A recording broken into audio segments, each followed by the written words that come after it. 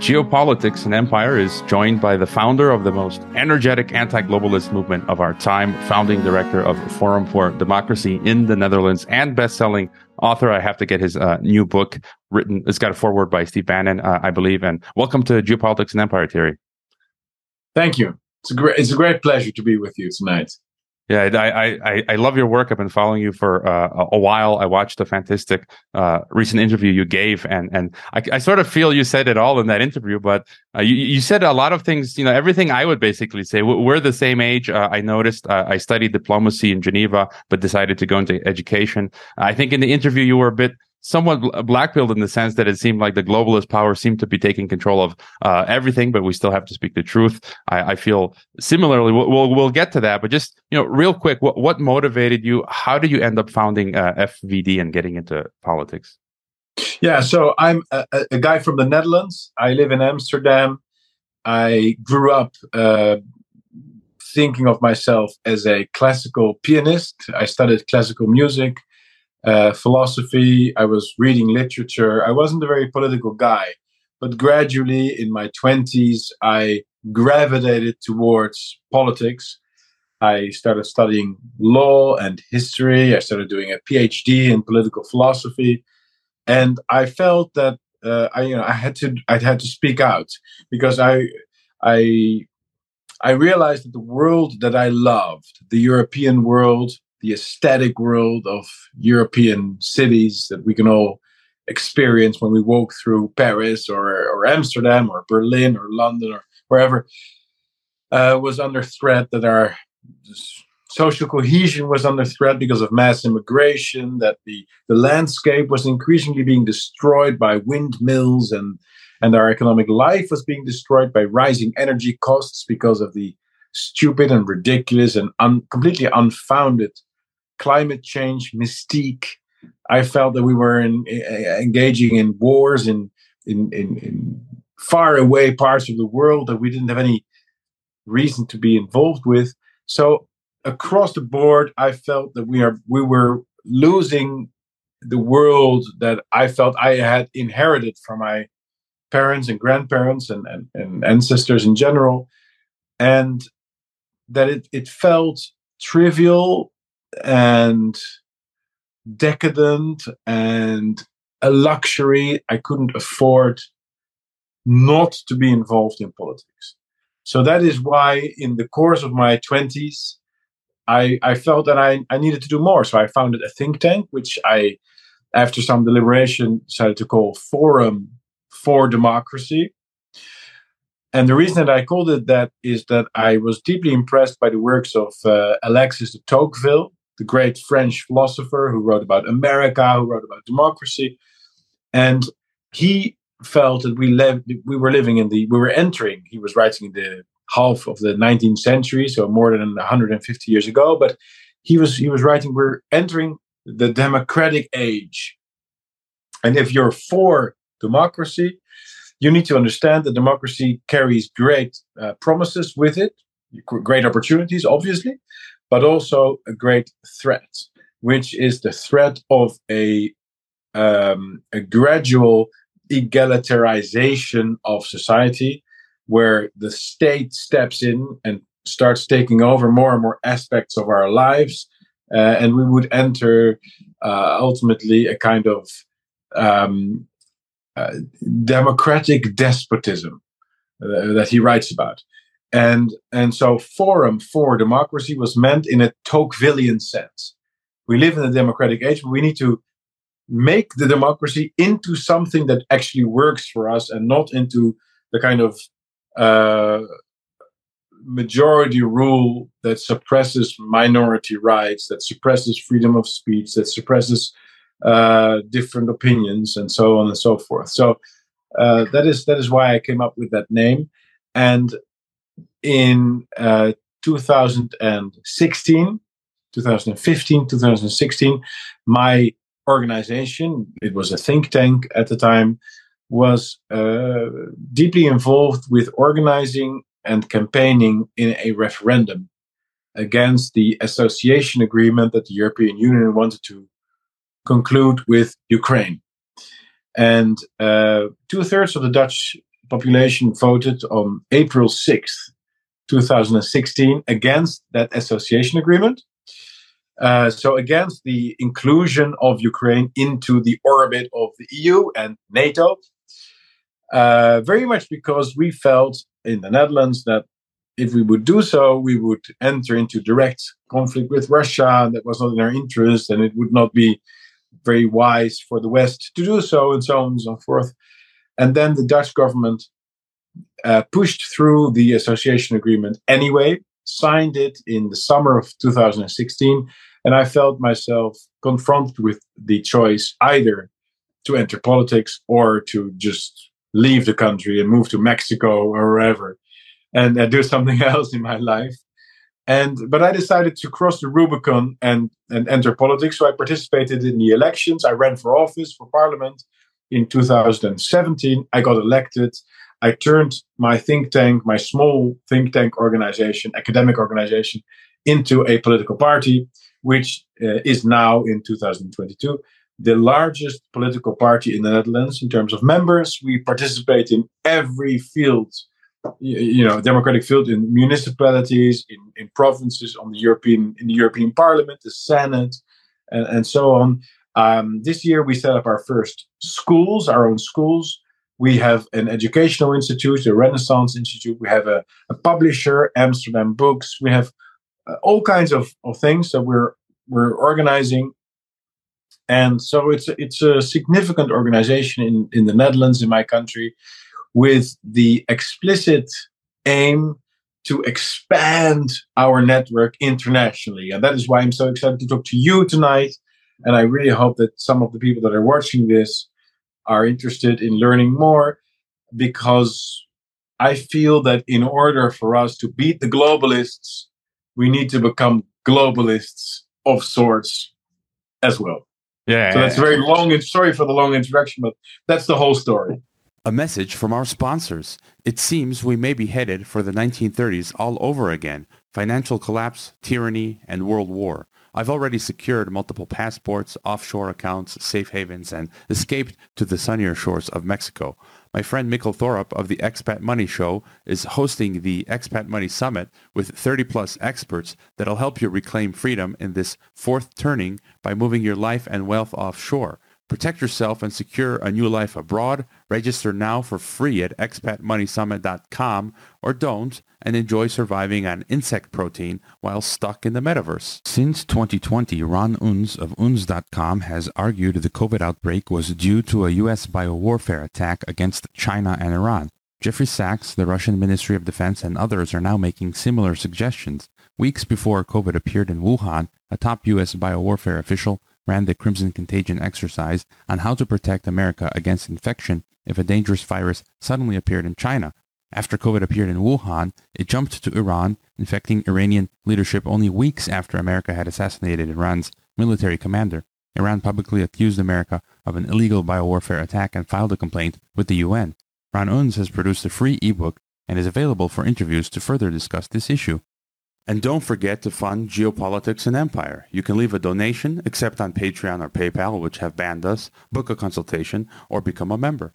Yeah, we have to become global anti-globalist. You're my second guest in the row to mention de Tocqueville, which is great. And I think of terms like friendly fascism. Others have said totalitarian democracy. That's sort of where we're at. And, you've talked about this before, but again, just to get your thought, I've been around some of these global elites. I've met and interviewed the late Dr. Robert Pastor of the Council on Foreign Relations, who was known as the father of the North American Union. I've interviewed the late Canadian Ambassador Alan Gottlieb, who was in charge of Trilateral Commission North America. I've even shaken hands with the late Mr. Gorbachev, who has called for world government. And I've hung out with Daniel Estulin, who lives here in Mexico with me. He wrote the best-selling book on Bilderberg. And who are these global elites as you see them?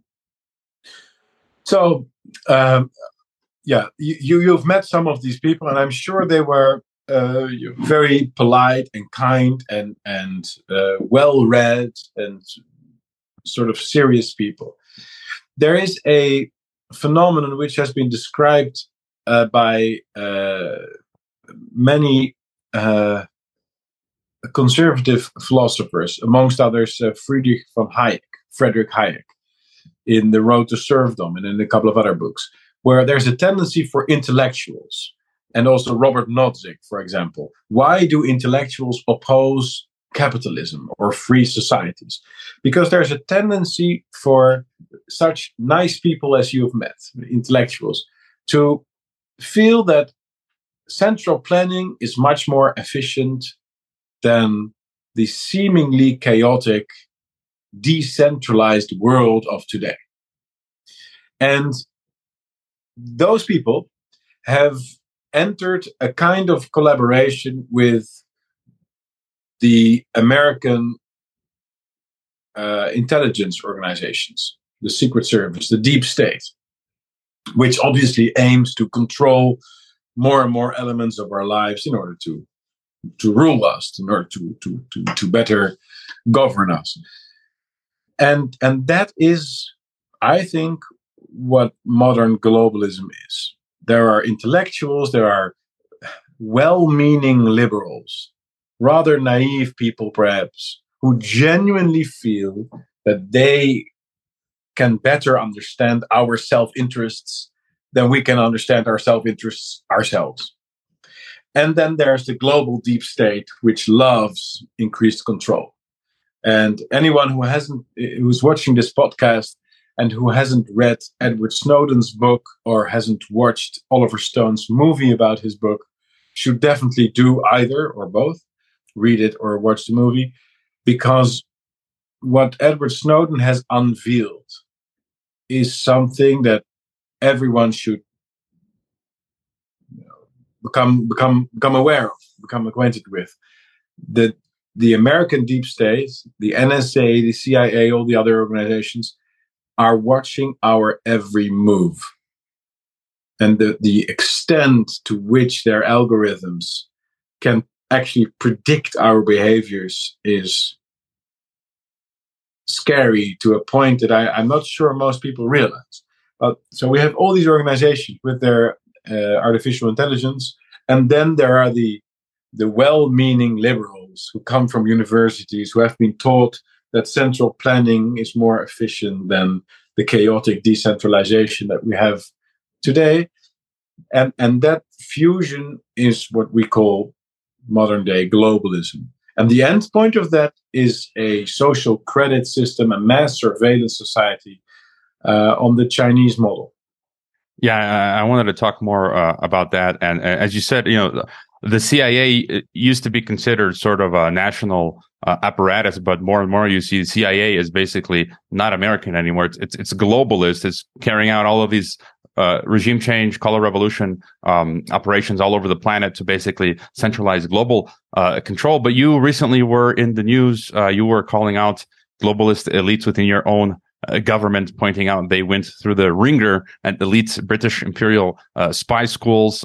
As you mentioned, a lot of these globalist functionaries go through, the British Ivy League, LSE, Oxford, the American Ivy League. I used to work at the Mexican Ivy League, the Tecnológico de Monterrey, which is ultra globalist. We've had Hillary Clinton and Bill Gates speak at the online graduation ceremonies. Al Gore has blessed us with his presence on campus. And so, and a lot of these people are useful idiots. I call them, as you say, one portion are useful idiots. Some know, I think, what they're doing. And for the people you were calling out in the Netherlands, do you have any definitive evidence regarding their loyalties? I don't doubt that they are what you say, but how do you view some of these elites in the Netherlands?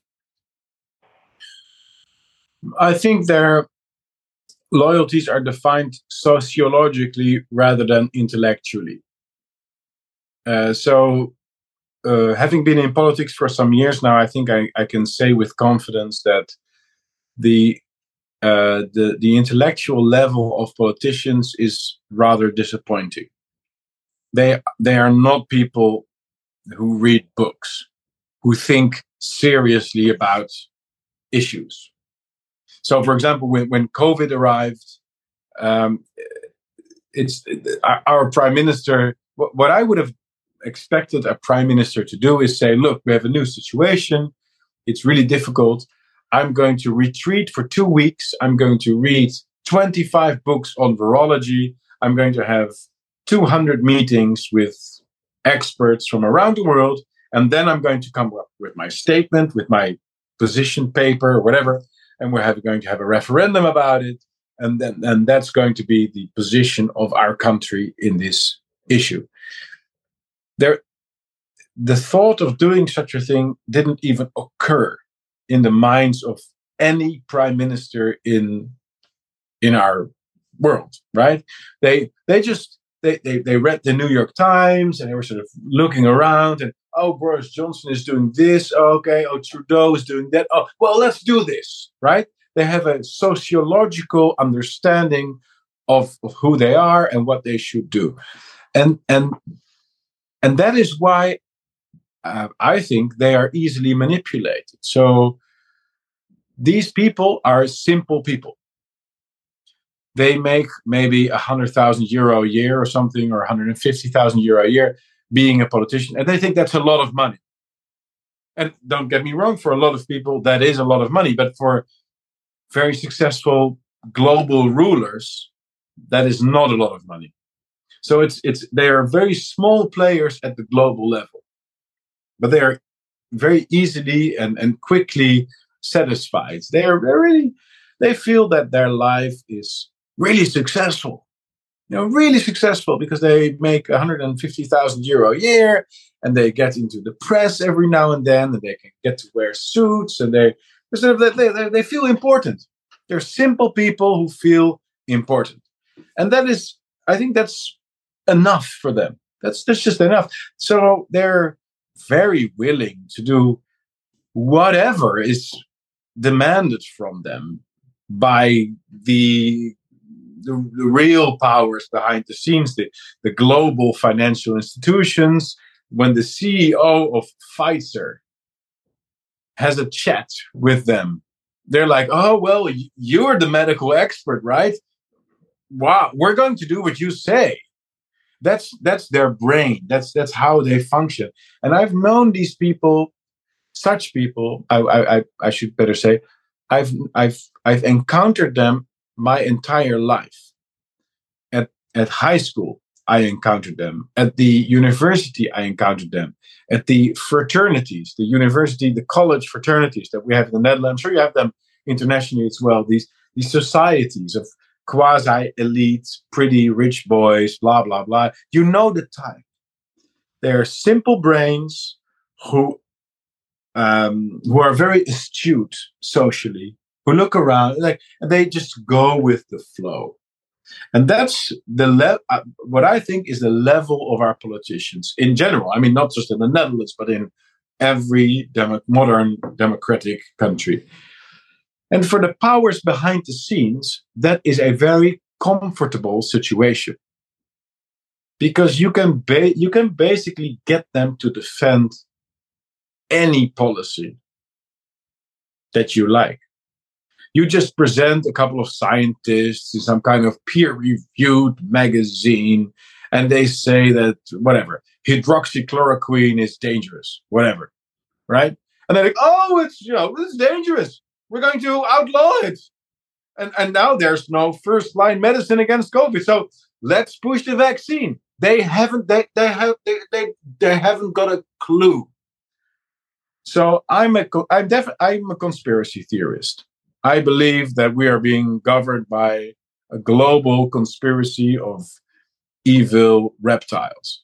But I do not believe that the national politicians are in on the conspiracy. As a friend of mine said, they are so stupid, you don't even have to bribe them. That's what I believe. They're so stupid, you don't even have to bribe them. Yeah, and I'm not sure if that's a good or a bad thing, but I'm always disappointed at the level of our antagonists. And I remember when Batman The Dark Knight was first released.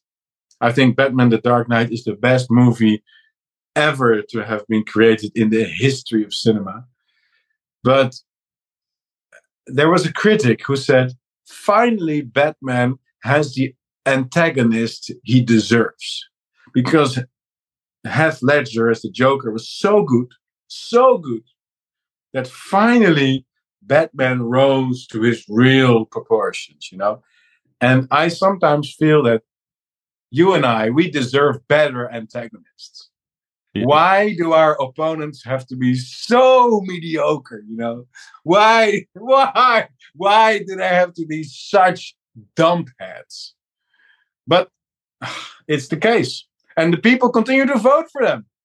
Yeah, I mean, I'd agree with your assessment. I've been around a lot of these people, narcissists, egotistical, yes man, opportunists. Like they just go whichever way the wind blows, as well as the money. And maybe to get more into the agendas of these people behind the scenes.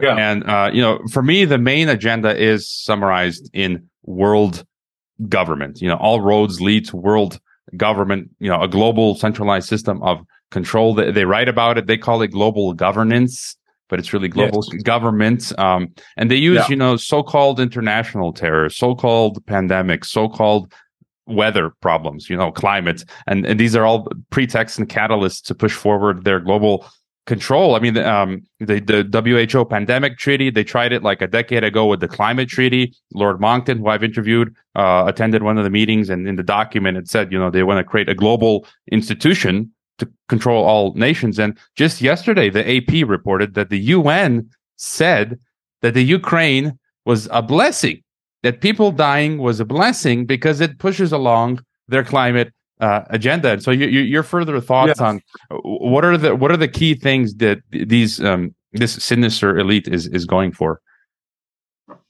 I think it's just more control across the board.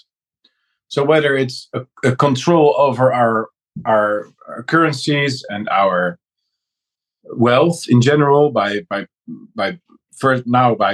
debasing our currency, by printing money and having inflation, and then by introducing the CBDC, the central bank digital currency, which they run, or by introducing a personal carbon dioxide budget,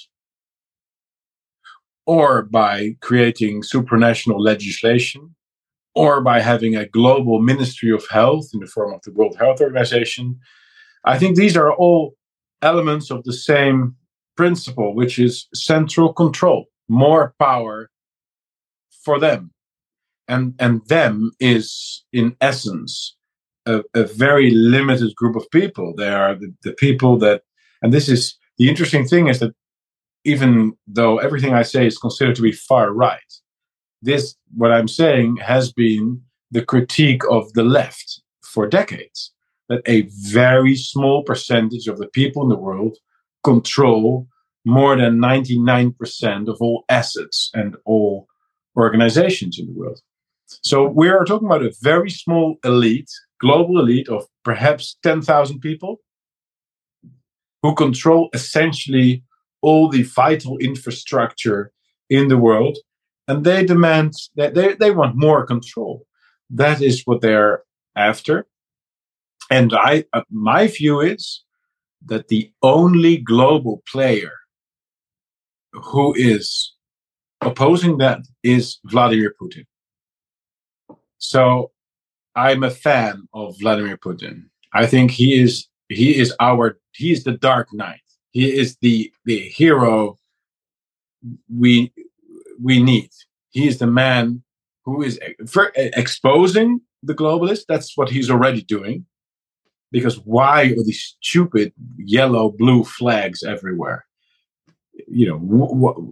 I didn't see those flags. I see Yemenite flags. I didn't see Afghani flags. I didn't see Iraqi flags. I didn't see Libyan flags. There's something particular about Ukraine, which is that it's a stronghold of the global deep state. That's why the whole West is going berserk over this, in essence, regional conflict. Just a couple of territories, former Soviet Union, a very technical, historical question. So why is everybody going crazy? Because a lot more is at stake. So he's already exposing them. So basically, the special military operation is already a success because he's exposing the beast. And I think he's going to win.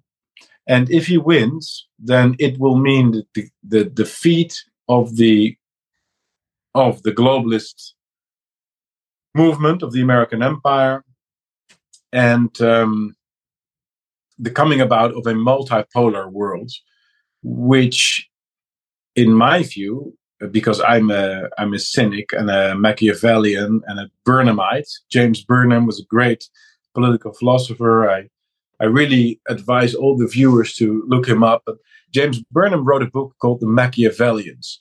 And he argues, it's in the 1950s, he argues that free societies are societies where multiple powers compete with one another. And if you have competition between several powers, then there will be constant vacuums. There will be constant stalemate situations where freedom can occur. And democracy is a monolithic system.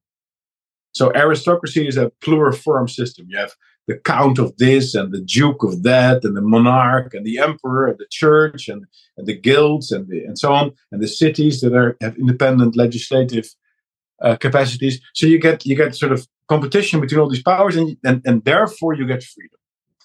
And what happened after the fall of the Berlin Wall and the end of history and so on is that we entered a unipolar world. And the danger of that is precisely what we witness today.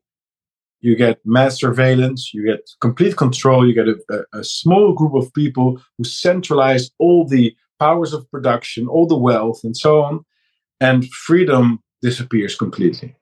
So what I hope will be the outcome ultimately of the conflict in Ukraine is a multipolar world where several power blocks will compete with one another, and we will be able to play them out. We as individuals be able to play them out against each other, and so achieve individual liberty. Yeah, that's my grand geopolitical viewpoint.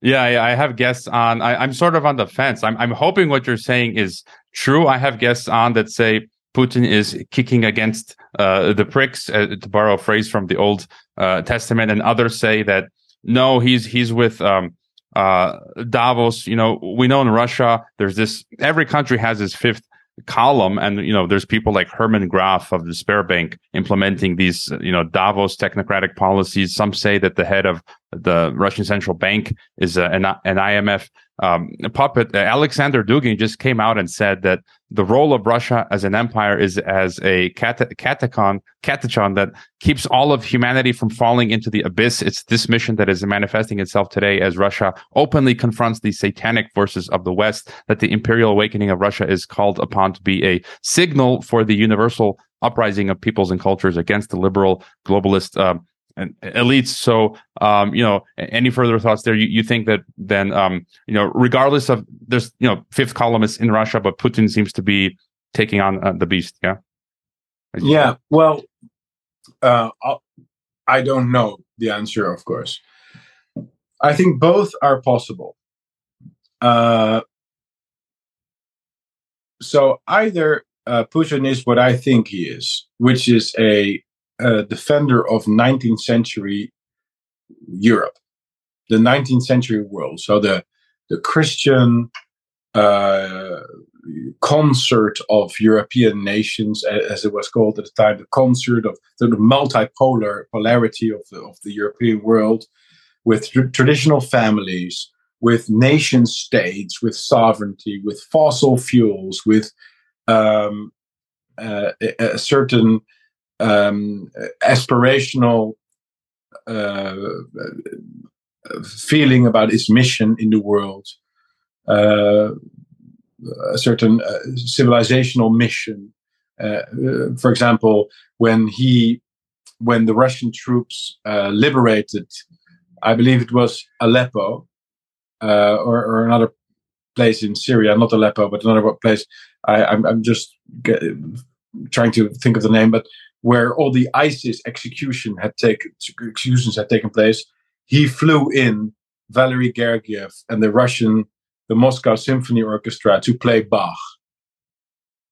I think that was very telling. That was a that was the moment that really showed to me that he felt Russia had a civilizational mission and wasn't just an ordinary power broker in the world. So that's my belief. I've read a couple of biographies about Putin. I've studied whatever I could to understand about his life, and I genuinely think that. But I may be wrong. And if it's not true that he is the kind of civilizational 19th century European, but rather an ordinary power-hungry guy, which I have no way to falsify in any serious way. But even if that were true, I still think it would be a good thing for the American empire to fall. Because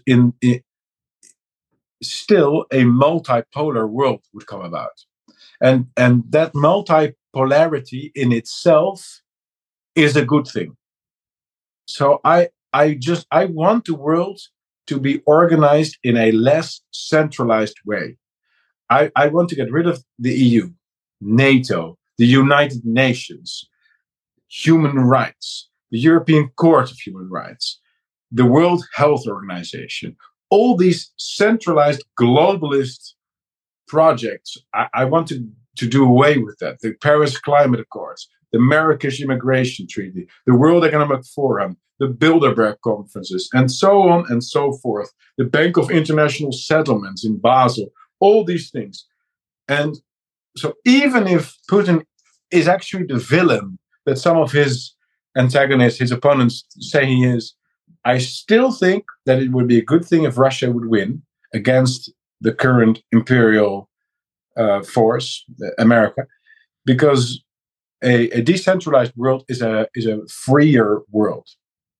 Yeah, I've had on Johan Galtung, the founder of Peace and Conflict Studies, and I like what he says. I love the American Republic. I hate the American Empire. And one of my professors, UN Special Rapporteur Alfred de Zayas, just published a book from Clarity on the human rights scam. How basically, NGOs and human rights are weaponized by American empire. And maybe to touch on the cultural aspect as well, the spiritual, the cultural globalist agenda. To borrow words from President Putin, he recently called out this agenda from a cultural perspective satanic. No gender, no family, no real food, no travel or transport, no God, and inversion and perversion of everything. What do you make of this sort of the cultural part of what the West is shoving down everyone's throats? Transgender, all of this stuff.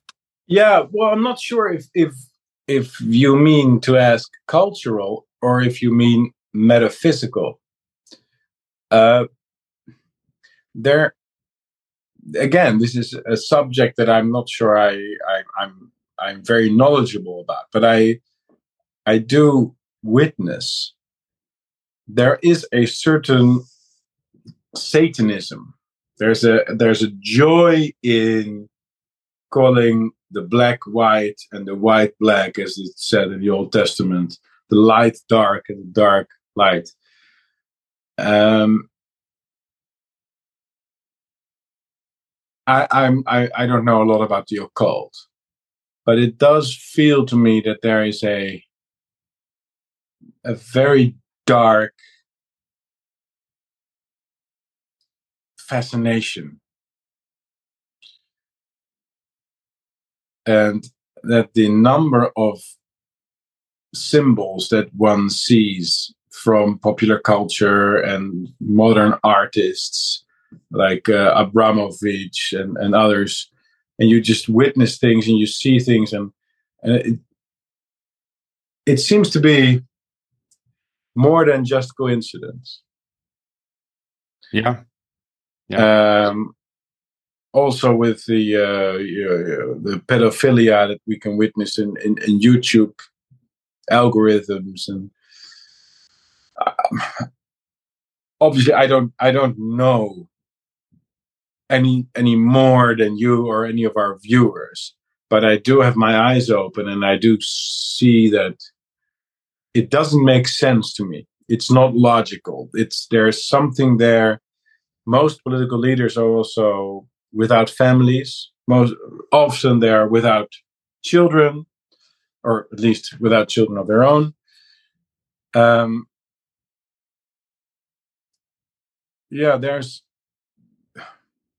There's something going on there.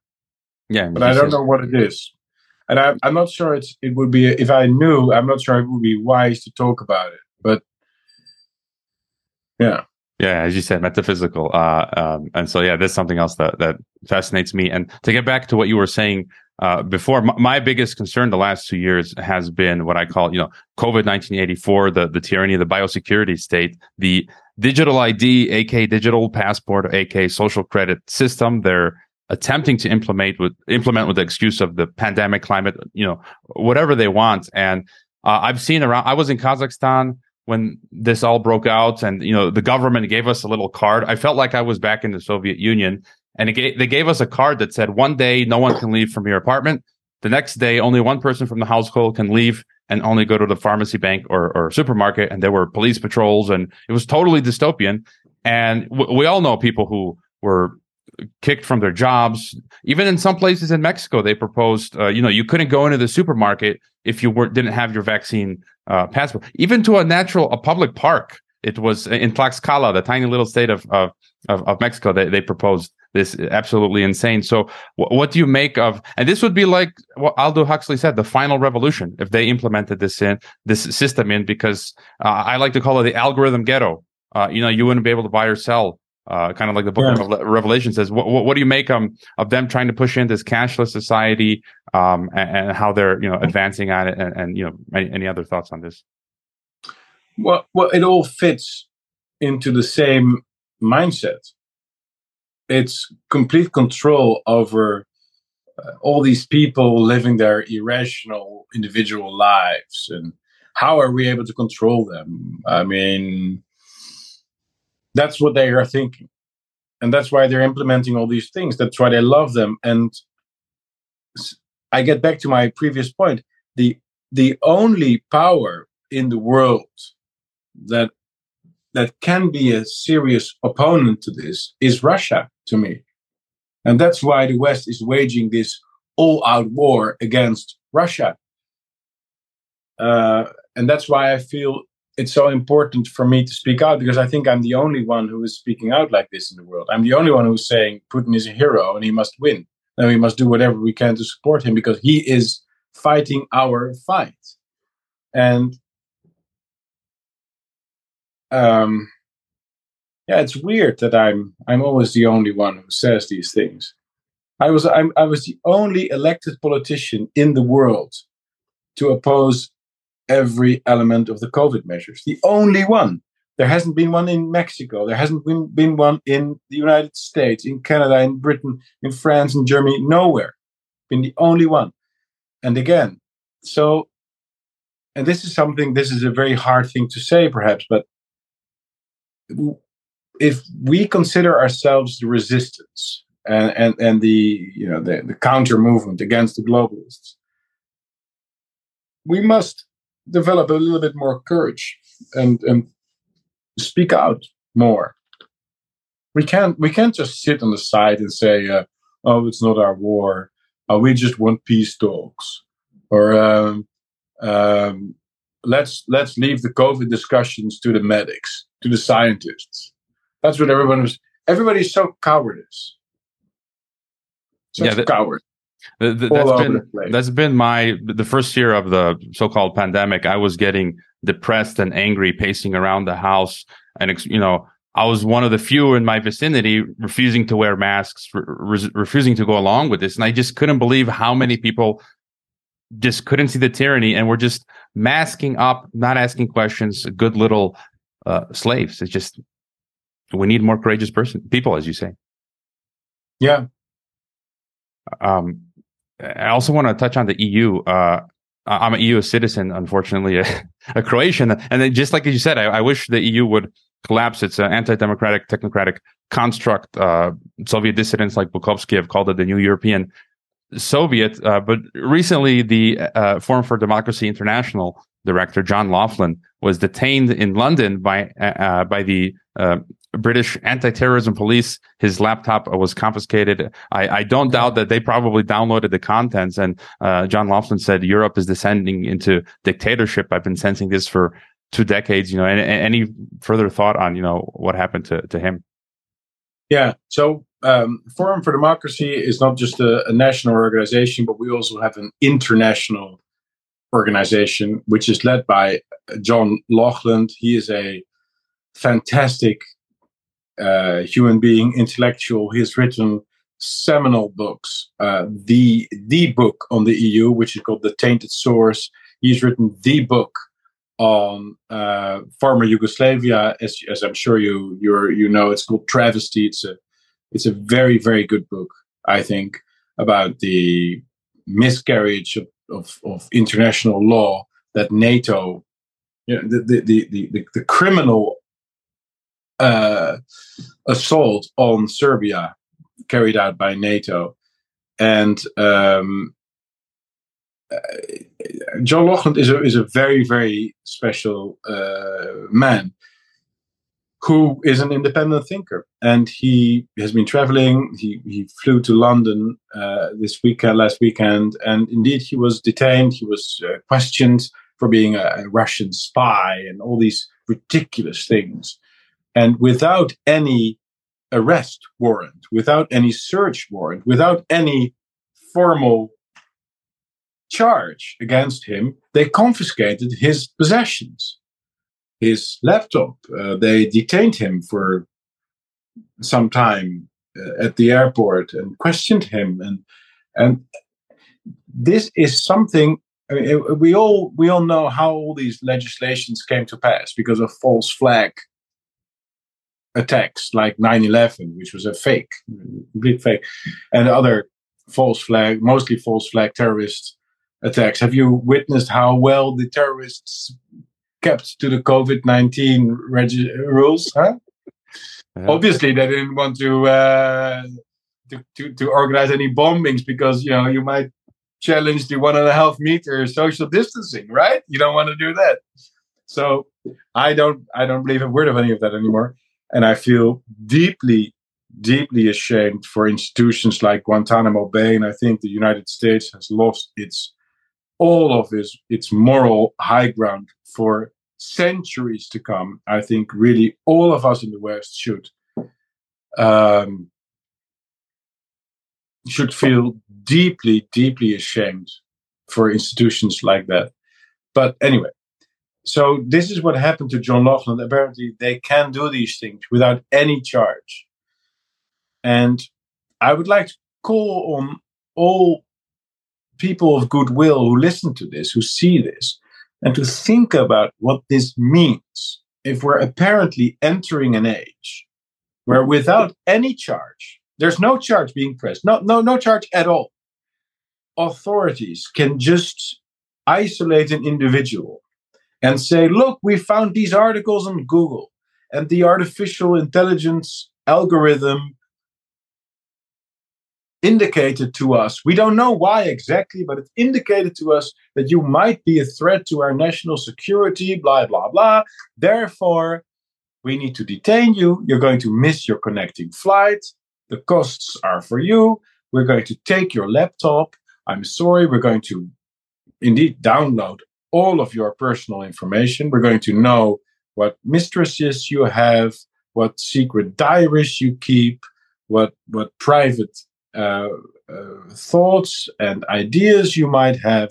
We're going to know everything about your life simply because the system has pointed out to us that you might be a threat to national security. There's no charge. There's no public prosecutor involved. There's no judge. You have no right. You don't have a right to a lawyer or a barrister or anything. This should worry all of us. Even if you happen to dislike John Laughlin, or you dislike me, or you don't agree with our positions about whatever. That's not the point. The point is that we're entering an age of lawlessness. And that's precisely what happened with the COVID. Because of some emergency. The government said it was a national health emergency. All our fundamental civic rights were just brushed aside They didn't exist anymore. It was gone. And then there were scientists, a couple of scientists who were the National Outbreak Management Team or whatever, and they decided what would be fake news and what would be the truth, and the government decided on that, and social media would comply, and blah, blah, blah. These are very clear signs of totalitarianism. And even if you disagree on every political item, this is a meta-political point that I'm making. And I'm serious about this. I really think that if people don't realize this, that freedom either applies to all of us, or it doesn't mean anything. If that fundamental point is not understood and fought for, then we're going to lose it. And we're going to all suffer from the consequences of that. I totally agree. I'm probably on a American watch list. I've had guests on, every time you travel to the US, they do a second extra check. They put the 4 S's on your boarding pass. But anyways, do you see a tide turning? Sweden voted right. Italy just got Giorgia Meloni. Given everything we've talking about, do you see a tide turning? And no. as plebes, what do we do? How do we resist, fight, and win?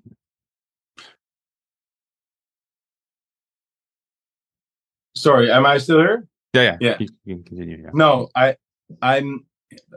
Although I think I rather have Giorgia Meloni in Italy than the communists, or I rather have the Swedish Democrats in Sweden than the socialists. I don't think that these politicians represent a change in the tide. They're all vaccinated. They're all pro-NATO. They're all supporting Ukraine. They're all accepting the climate change narrative, but they just want more nuclear power, right? That they accept the carbon dioxide as a problem and blah, blah, blah.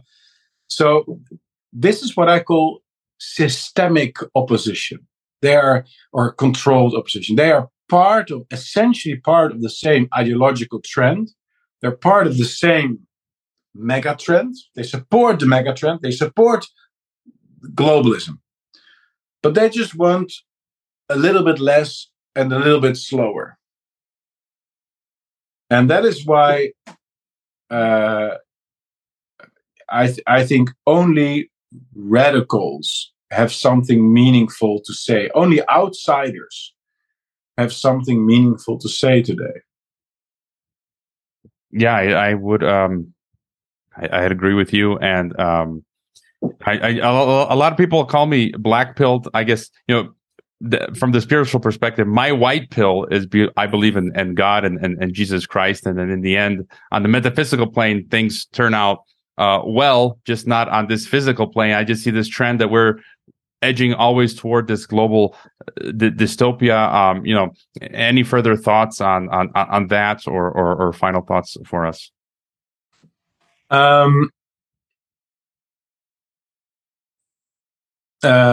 Well, after the black pill, there's a white pill, which is the parallel society.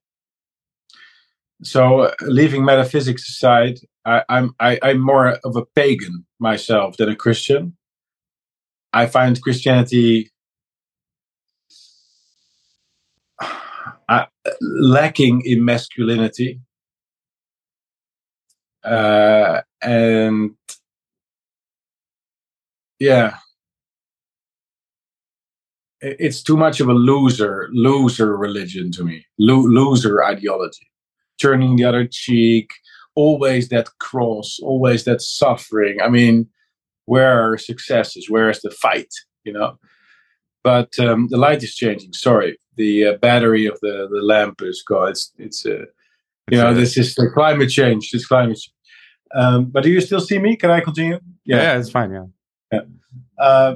So I'm more of a pagan. I rather like the Roman approach, pantheist approach. But the white pill that makes me get up in the morning and makes me happy about things is that you and I are chatting right now. and we're connecting. I'm sure I feel very friendly about you, and I feel that we have lots of. This is the first time we're talking. It's the first time we're meeting. We haven't met before, but our brains have gone along more or less the same path. I feel, and there are people across the world who share that, and we are connecting, and we are going to do something. Even if we lose in the political sense, we are going to build something. We are going to connect. They are not going to be able to silence all of us. And that gives me hope. Yeah, and parallel, as you said, parallel structures, societies, that's been a running theme on this podcast. And again, where's the best way? I'll include all the links in the description, but for people listening, the best way to find you online, your projects, you got a new book, and ways to support your work.